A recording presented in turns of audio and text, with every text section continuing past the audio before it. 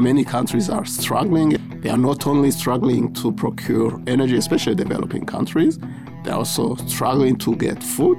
They're struggling to pay their debt. They don't have the financial space to be able to absorb this crisis. Hello, this is the Weekly Tradecast, a podcast brought to you by UNCTAD, the UN's trade and development body. I'm Sarah Toms. We're exploring how major events are shaping trade and development and how that affects billions of people around the world. This week, we're looking at global energy prices. The war in Ukraine and disruptions in the energy supply chain have sent prices soaring and accelerated a global cost of living crisis. But unusually warm weather this winter and efforts by many countries to stockpile gas from other sources have brought some respite. Still, the direction of energy prices this year is far from certain. Joining me now for more is Janvier Nkurunziza, head of the commodities branch at UNCTAD. He's also a keen jogger and almost always climbs the stairs to reach his office on the 9th floor. Yeah, thank you, Sarah. If we mean European countries, we are probably out of the worst of the crisis for now. Energy prices are so volatile that things can become difficult again. Without warning, I would say, nobody had really predicted this crisis. But if we're talking about developing countries that were priced out of the energy markets, the picture is not the same depending on the countries or regions we're talking about. Yes, for maybe European countries, but for many developing countries, they are still having serious problems. So how much worse is it for developing countries then? Current energy prices are still, let's say, oil prices, for example, they are 4 times higher than where they were before, let's say, COVID. I mentioned COVID because things really started with COVID. The war in Ukraine just came to compound an already difficult situation. Gas prices are about 3 times higher now than they were about 2 years ago. So many countries are struggling to procure gas, to procure oil. It is a very serious problem. And the problem is compounded not just by the prices, but also by a financial crisis, which is hitting those countries, food crisis, which is hitting. This volatility is there, and there are many factors explaining it. It's not just one, and that is another complication. The first factor, of course, is geopolitical, the war in Ukraine. Let's not forget that Russia is one of the biggest exporters of oil and gas. Right. That is one. The second thing is climate change. For example, look at countries that depend a lot on hydropower. When there are droughts, this country is going to procure other sources of energy from the world market. So this can affect what prices. The other factor is finance.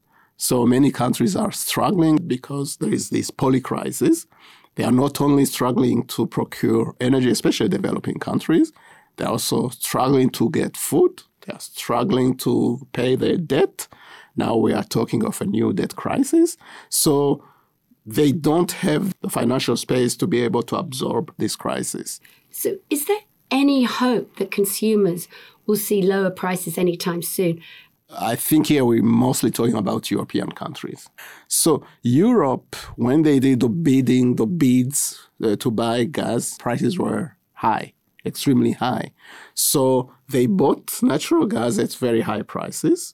And when they buy for a certain period of time. Ah, I see. So for some time, prices will be high because the natural gas was bought at very high prices.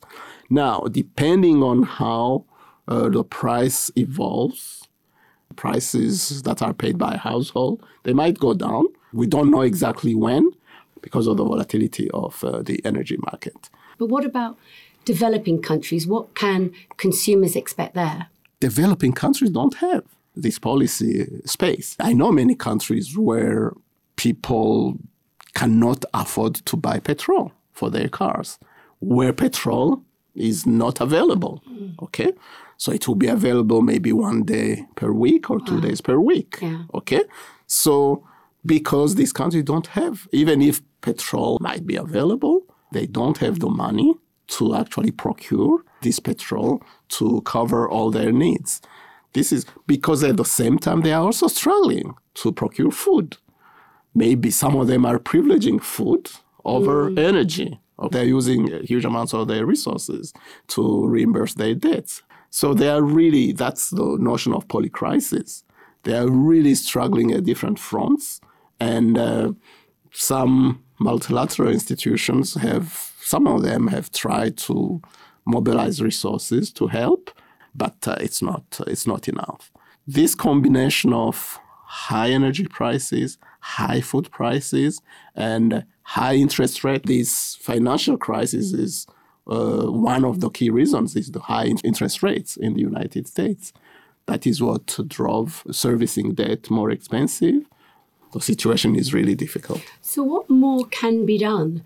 You say multilateral organizations aren't doing enough. For me, I would advocate more resources for relevant multilateral institutions and easy to mobilize, easy to access. And when I say multilaterals, it's mostly World Bank, it's IMF, probably regional banks to some extent, like the African Development Bank, Asian Development Bank, or Inter-American Development Bank. Countries need resources, basically.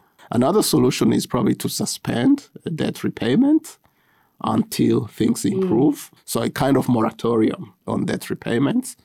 Another solution could be bilateral aid, but even developed countries, many of them are also kind of struggling. What effect is the crisis having on the pursuit of cleaner energy initiatives then, and also on government policies around energy security? We have seen some countries really going backwards on their pledges towards climate change. Some countries that had made pledges to kind of phase out the use of coal, for example, now they have gone back just to use coal because they wanted to bridge the gap due to the recent crisis.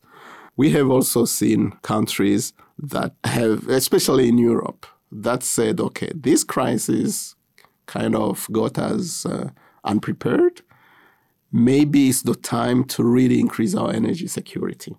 So I think it had strengthened the drive of these countries to really invest, will also at the same time ensure their energy security. These same countries think the solution to this kind of crisis is really investing in green sources of energy, wind, solar, because this will be managed at the country level. And hopefully, maybe in the next 10 years, we'll see a big difference in terms of huge investments in green energy in the region. Well, that's some positive news, Janvier. And it's also, to me, a global cooperation issue. Because if we want to fight against climate change, I think we need to share more. We need to especially address more the needs of developing countries, because global warming is a global problem. It doesn't have boundaries. So we cannot solve it in one country. So we need to really re-engage, I think, at the global level to know that by helping a developing country invest in clean energy, you are helping yourself. Well, thank you so much, Janvier, for clarifying a lot of these really important issues at the moment. That was UNCTAD Janvier Nkurunziza, who was this week's guest. Tune into the Weekly Tradecast next week and every week for more insights on the most pressing issues around the world of trade and development. And there's even more on our website, unctad.org. I'm Sarah Toms in Geneva. Goodbye for now.